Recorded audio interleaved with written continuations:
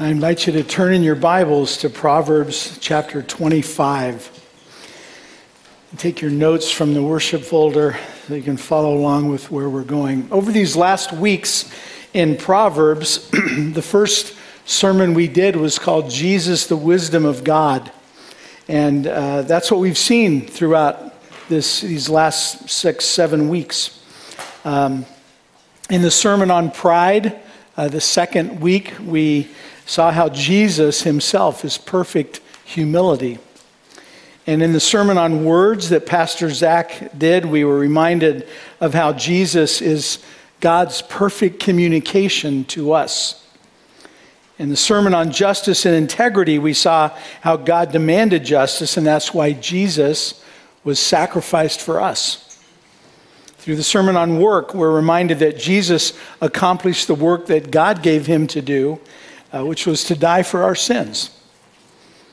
And last week in the sermon on money and generosity, where we were reminded of the generous grace of our Lord Jesus Christ. And today, as we talk about restoring broken relationships from Proverbs, this is exactly what God did for us in Jesus.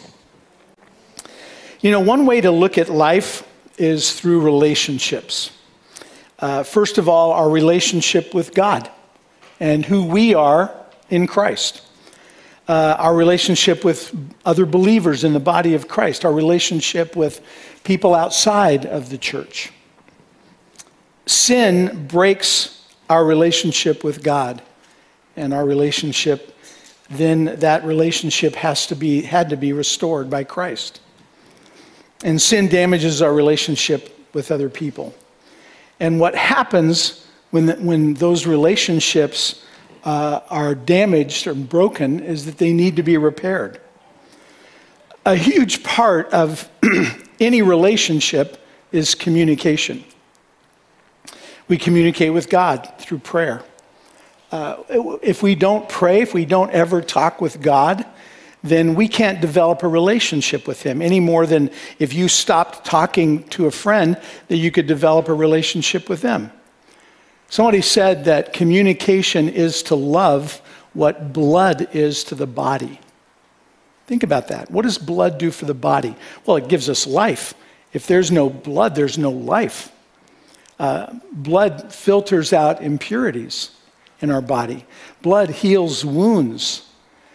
And so communication does that same thing for us as individuals. Somebody came up with the most important words we can communicate to each other. And you've got it on your outline. They said the 6 most important words are, I admit I made a mistake. We don't maybe hear that enough. The 5 most important words, you did a good job. And the 4 most important words, what do you think? Finding out about what another person is thinking. The 3 most important words, after you, please. My life for yours. We're laying down our lives for each other. And the 2 most important words, thank you. Thank you to God. Our worship service is a time of giving thanks to God. The 1 most important word is we, and the least important word is I. And right in the middle of the word sin is the letter I. With that in mind, let's read our passage. I'll start in the middle of verse 7 of Proverbs 25. What you have seen with your eyes, do not bring hastily to court. For what will you do in the end if your neighbor puts you to shame? If you argue your case with a neighbor, do not betray another man's confidence, or he who hears it may shame you, and you will never lose your bad reputation. If your enemy is hungry, give him food to eat. If he is thirsty, give him water to drink. In doing this, you will heap burning coals on his head, and the Lord will reward you. This is God's word. So you have this on your outline. We are saved individually, but we are saved into community. We become a part of the body of Christ. We become a part of the local expression of his body right here at Claremont Emmanuel. We need each other. We can't do the Christian life by ourselves. In the New Testament, the word that describes the way God wants us to relate to each other is the Greek word koinonia. That word means literally to share together. I mean, you can say a lot about that word, but in essence, that's the important part of koinonia. It's a popular word today, so maybe you've heard of it. We have an adult teaching Sunday morning fellowship called the koinonia class because they're sharing the word together. As Christians, we benefit in the death of our Lord Jesus and the results of that. We are all equal at the cross. No matter what our background, we come to the cross and we find perfect community there because we share together in the death of Christ. As Christians, the relationship we have with other believers is described in Proverbs 13:20. It's on your outline. Whoever walks with the wise becomes wise, but the companion of fools will suffer harm. We've probably all experienced that, hanging out at some time or another with wrong people, and it's not helpful for us. The point of Proverbs 25 that we just read is this: instead of running to the authorities to complain about someone, go to that person and try to work it out with them and make it right with them first. If you betray another man's confidence, like it says in verse 9, you're just piling one injustice on top of another. So when a relationship is broken, how do we fix it? Well, these verses in Proverbs and others give us some insight in how to restore a broken relationship. So the first thing is to recognize that sin breaks our relationship with God and also with each other. What we've already said. Proverbs 24, verse 17 says, "Do not gloat when your enemy falls. When he stumbles, do not let your heart rejoice, or the Lord will see and disapprove and turn his wrath away from him." What Proverbs is saying is that this gloating is where hatred starts. And so we can't have hate in our heart. We've got to guard our hearts from hate. Jesus deals with this same exact thing in the Sermon on the Mount in Matthew 5. He says this: "You have heard that our ancestors were told, 'You must not murder.' If you commit murder, you are subject to judgment. But I say, if you are even angry with someone, you are subject to judgment. If you call someone an idiot, you are in danger of being brought before the court. And if you curse someone, you are in danger of the fires of hell." Calling someone a name isn't murder, but what Jesus is saying and what the Proverbs are saying is that's where murder starts. And so don't have murderous thoughts, hateful thoughts in your heart. Proverbs is telling us, this is on your outline, that if we smile on the inside at someone's failure, that is the seed of hate.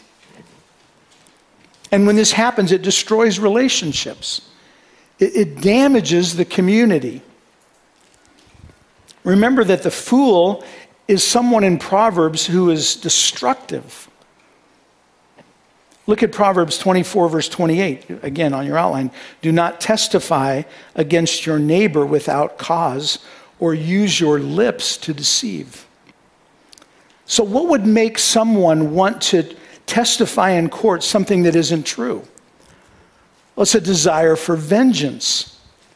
Look at verse 29. "Do not say, 'I'll do to him as he has done to me. I'll pay that man back for what he did.'" So what Proverbs is saying is that hatred basically follows a pattern. And this is a pattern that we should avoid at all costs. And here's the pattern. Someone wrongs you, or they wrong someone you love. And it creates hard feelings. And you start to root against that person. And then maybe you say, I'm going to get back at them. Even if I have to go to court and lie and make up what happened, I'm going to get back at them. I'm going to make them suffer like I've suffered. And so it's hate in seed form to allow any of those thoughts to fester in our lives. There's a movie called Last of the Mohicans that takes place during the French and Indian War. And there's a frontiersman named Hawkeye who is trying to protect some of the Mohican refugees from the French army. And near the end of the movie, Hawkeye is accusing a bad guy in front of the chief. And here's what he says. His heart is so twisted by hate.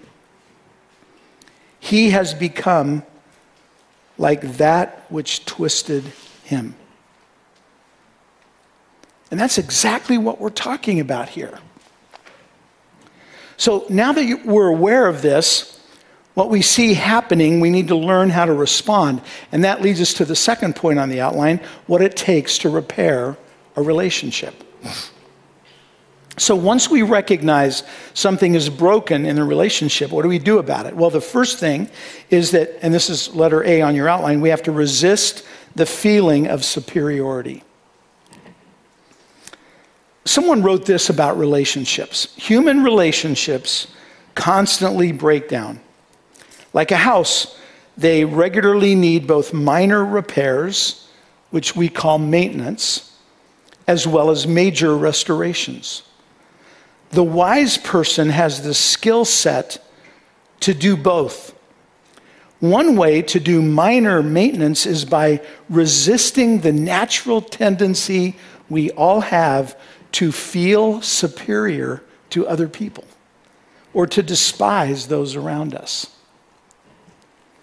So we have to humble ourselves.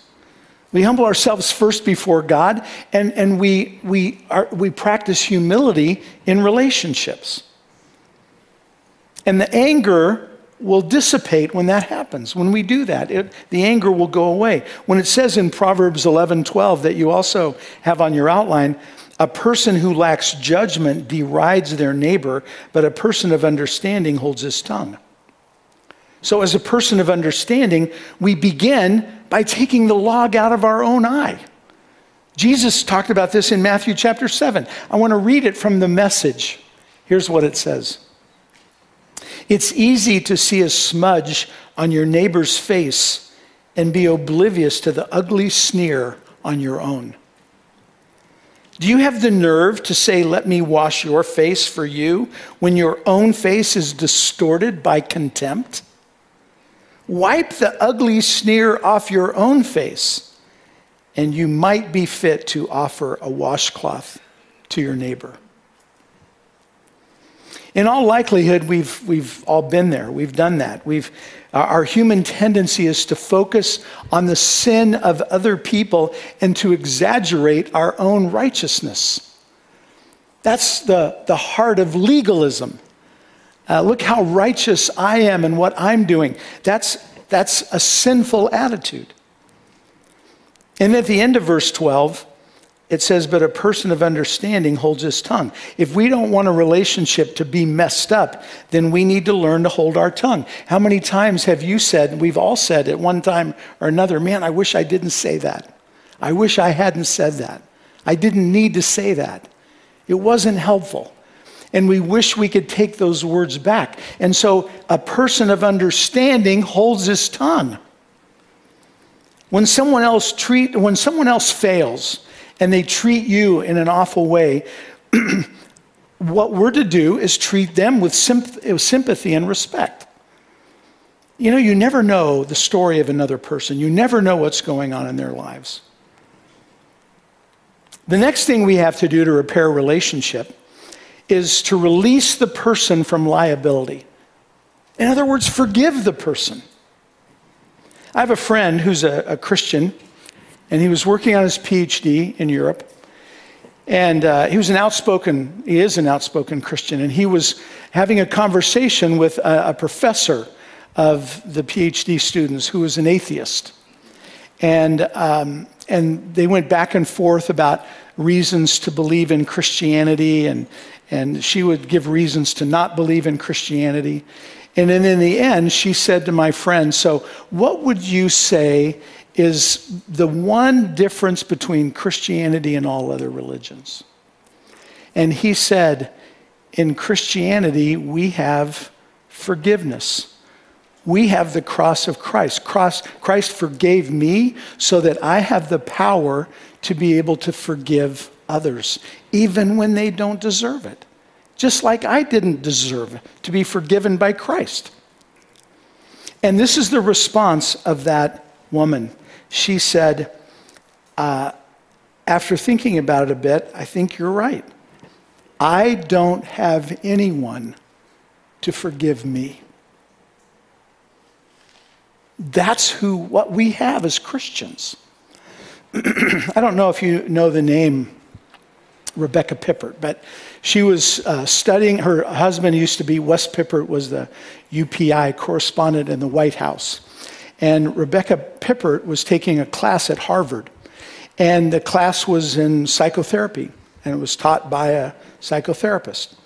And she asked the question, how do you help someone forgive? And the professor thought about it for a while, and then he said this, well, that person will have to learn to live with whatever bitterness or anger they have, and hopefully they will not be driven by it. But I don't know how to help somebody forgive. You see, that's the best the world has to offer. Psychotherapy that is devoid of God might be able to help you understand your hate, but it cannot help you to forgive. And we all need to forgive. We have a great example of what it means to forgive in Proverbs chapter 17, verse 9. It's on your outline. He who covers over an offense promotes love. When it says cover over, it doesn't mean to hide it. What does it mean? It's the opposite of dwelling on it. The verse goes on to say, but whoever repeats the matter separates close friends. And so to cover over is not to repeat it all the time to other people. Look again at Proverbs 24, 28, and 29 on your outline. Do not testify against your neighbor without cause or use your lips to deceive. Do not say, I'll do to him as he has done to me. I'll pay that man back for what he did. And so to repeat the matter is to pay him back. In other words, we have this thing in our minds, we're not going to forgive him. I'm going to hold him responsible for what he did to me. I'm going to hold him liable for what he did for me, what he did to me. That's what it means to have a grudge.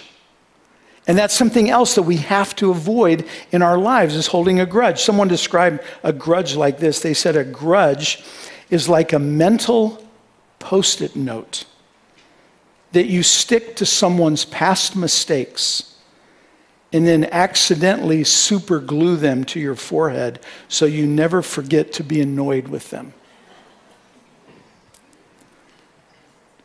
Forgiveness means that, in a sense, you're paying the cost. You release them from liability of them paying the cost, and you pay the cost. And the whole reason we can do that is because Jesus paid the cost for us. We can't earn our own salvation. We don't earn our own salvation. It's a gift. And that's what forgiving another person is about. And this is on the outline. You might not feel forgiving at first, but you act out of forgiveness by not continuing to bring up the offense. And if you do forgiveness, you will eventually feel forgiveness. Because forgiveness is primarily, first of all, a decision that you make. You decide to forgive someone. And when you do that, when you do forgiveness, your emotions will catch up. Unforgiveness is sin. And so we don't want to be unforgiving. So how do you do forgiveness? Well, you don't repeat the offense. You don't keep bringing it up to them. You don't talk about it with other people. And you don't dwell on it in your own mind. And that might hurt at first because, in a sense, you're paying the cost. The alternative is that you become twisted, like that person in The Last of the Mohicans, and you become foolish. And so, first of all, you resist the feeling of superiority. And then secondly, you release that person in your mind from liability. You release them in your actions from liability, and you forgive them. And then the third thing is that you overcome evil with good. Romans 12. If you want to free yourself from the evil that they've done to you or that they've done to someone you love, you must overcome evil with good. As Paul says it in Romans 12. And he says this, bless those who persecute you. Bless and do not curse. Do not repay anyone evil for evil. Do not take revenge, my friends, but leave room for God's wrath. For it is written, it is mine to avenge. I will repay, says the Lord. On the contrary, if your enemy is hungry, feed him. If he is thirsty, give him something to drink. In doing this, you will heap burning coals on his head. Do not be overcome with evil, but overcome evil with good. And when those three are in place, when we've abandoned a position of superiority, when we've humbled ourselves, when we've released them from liability, when we have determined to conquer evil by doing good, then we can confront, and this is letter D, when we have to. We confront when we have to. Then and only then, and we confront in love.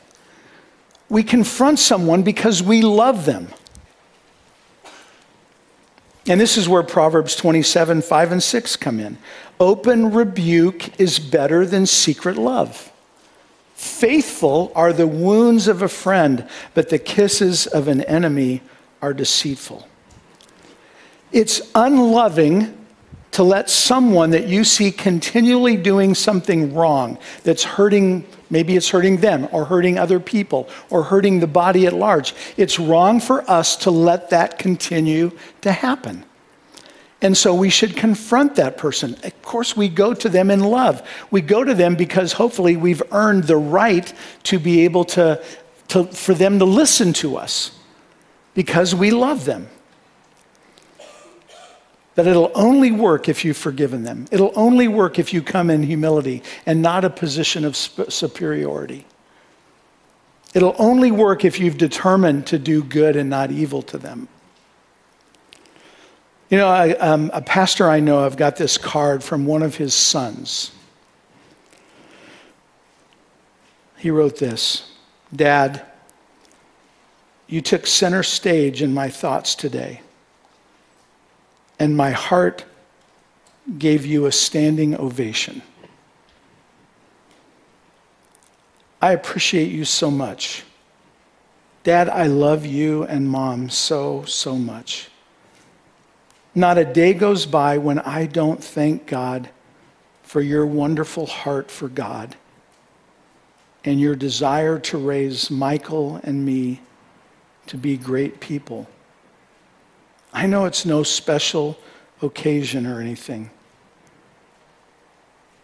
but you're a special dad. And I just want to say thanks. I love you and Mom bunches. Seth. And this dad said the first thing that came to his mind is how hard this guy was to raise.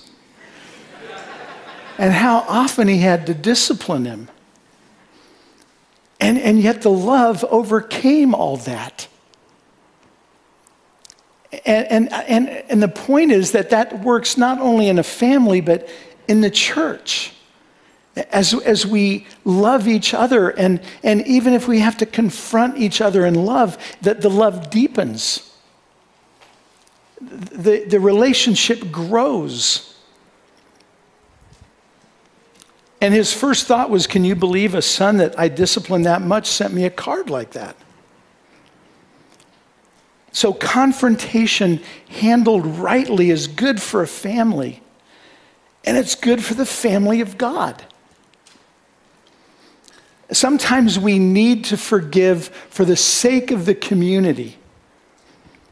But when you see someone doing that same sin over and over again, or whatever that sin might be, the Apostle Paul tells us how to handle that in Galatians chapter 6. He says, dear brothers and sisters, if another believer is overcome by some sin, you who are godly should gently and humbly help that person back onto the right path. And be careful not to fall into the same temptation yourself. Don't get twisted yourself by what they're doing or by your response to what they're doing. And for their sake and the sake of the community, you need to go and speak to them. But only when you've done those first three. And this brings us to number 3 on the outline, the heart of relationship repair. So Proverbs 24, 17 and 18 says this, do not gloat when your enemy falls, when he stumbles. Do not let your heart rejoice, or the Lord will see and disapprove and turn his wrath away from him. So what does this mean? You know, the most concise statement I could find on these verses comes from, I think, the best commentator on the Proverbs, Derek Kidner. And he writes this. He says this. Look at that verse and think about this. Verse 18 shows that verse 17 is far from optional. For the point of the second part of the verse, or the Lord will see and disapprove and turn his wrath away from him, is that your glee may well be a more punishable sin than all the guilt of your enemy. In other words, God can be as angry at your response as he is with the original sin against you. And he's not happy with that original sin against you. But don't make it so that his focus goes off of that and onto you, by you becoming twisted by their sin. So here's what it means when God says that he'll take it out on himself. Because, you know, we talk about us holding on to the punishment, or us taking the sin, bringing it on us, their sin, taking the liability off of them and bringing it on us. That's exactly what God has done for us. And here's what he writes through the prophet Isaiah. Yet it was our weaknesses he carried. It was our sorrows that weighed him down. And we thought his troubles were a punishment from God, a punishment for his own sins. But no, he was pierced for our rebellion. He was crushed for our sins. He was beaten so we could be whole. He was whipped so we could be healed. All of us, like sheep, have strayed away. We have left God's path to follow our own. Yet the Lord laid on him the sins of us all. The only thing that will stop us from taking vengeance on someone is to focus on Jesus, to focus on the cross. And Jesus taking our judgment onto himself. The only way to know true forgiveness is by doing that.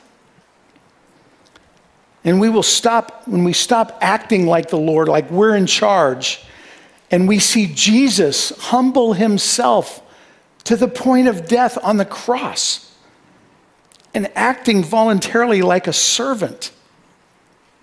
You know, Paul wrote to the Philippians because there were all kinds of relationship problems going on in Philippi. And he wanted them to work together. He wanted them to stop the infighting. And here's what he writes. Is there any encouragement from belonging to Christ? Any comfort from his love? Any fellowship together in the Spirit? Are your hearts tender? Are your hearts compassionate? Paul writes.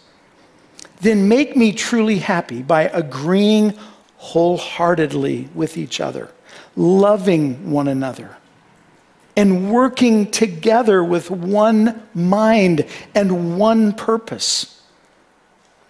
Don't be selfish. Don't try to impress others. Be humble, thinking of others as better than yourselves. Don't look out only for your own interests, but take an interest in others too. You must have the same attitude that Christ Jesus had.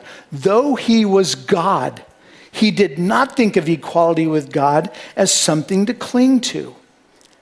Instead, he gave up his divine privileges. He took the humble position of a slave and was born as a human being.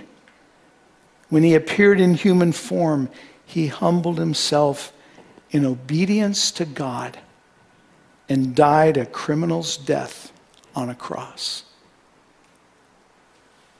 You want to have good relationships with other people? You want to have repaired relationships with other people? Focus on Jesus. You know, Dr. John Gottman is recognized as the foremost relationship authority in the world. If you ask he himself is not a Christian, he's Jewish. But if you ask any Christian marriage and family therapist if they know who he is, they will say, oh, absolutely. They probably use a lot of his material. But Dr. Gottman said that you can tell the success of a relationship not by how much or how little they argue or have conflict with each other, but on how quickly they repair and receive repair. So a repair might be, I'm sorry, I blew it. Will you forgive me? That's a repair. A repair might be a different tone of voice. A repair might be a touch on the shoulder. There's a million ways to repair and receive repairs. I'll give you an example. Many of you remember a broken relationship that President Ronald Reagan had with his daughter, Patty Davis.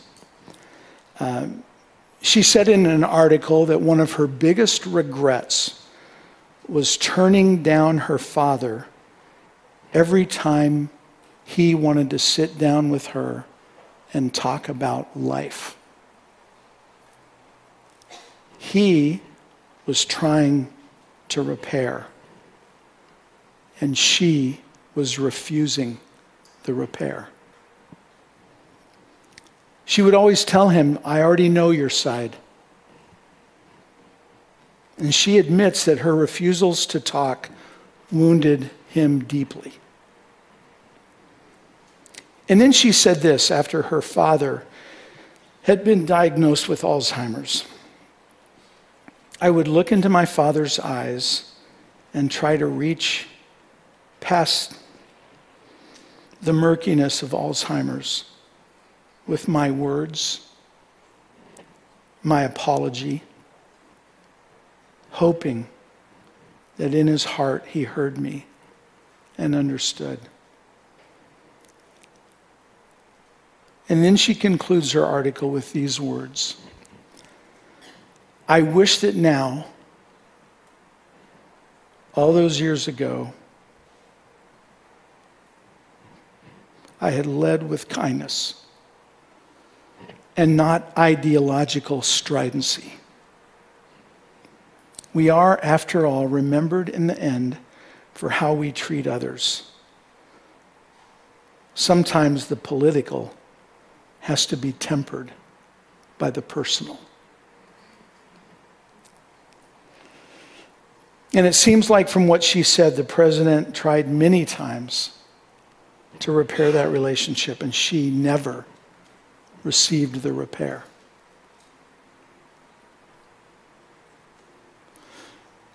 So my question for you is this: who do you need to reach out to repair a relationship that's been broken?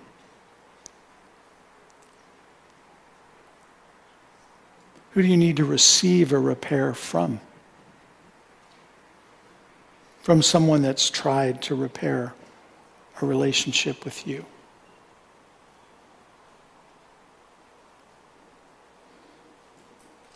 Let's pray.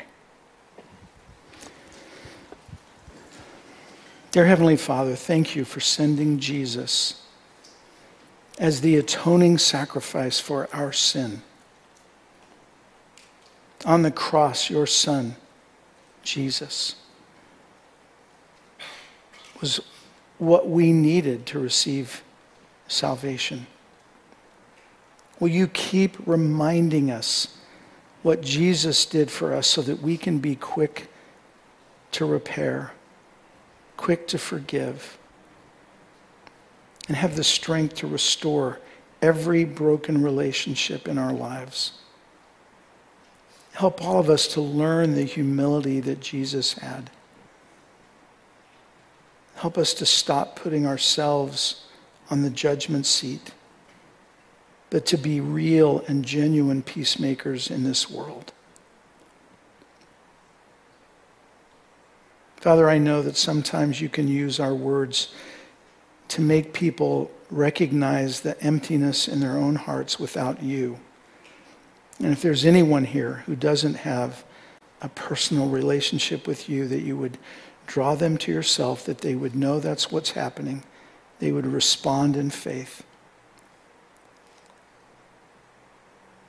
We love you, Father, and we pray all this in Jesus' name. Amen. Please stand with me for our benediction. And if God has spoken to your hearts, we're going to have, as we always do, some folks up front who would love to listen to how God has spoken to you and pray with you about anything that's on your heart. So, and then as a reminder, always to greet the people around you before you leave today. But this is the reminder from the Apostle Paul that I love, and he says this to the Colossian church: remember what Christ taught, and let his words enrich your lives and make you wise. Teach them to each other and sing them, which we've done today in psalms and hymns and spiritual songs, singing to the Lord with thankful hearts. And whatever you do or say, let it be as a representative of the Lord Jesus, giving thanks through him to God our Father. Amen.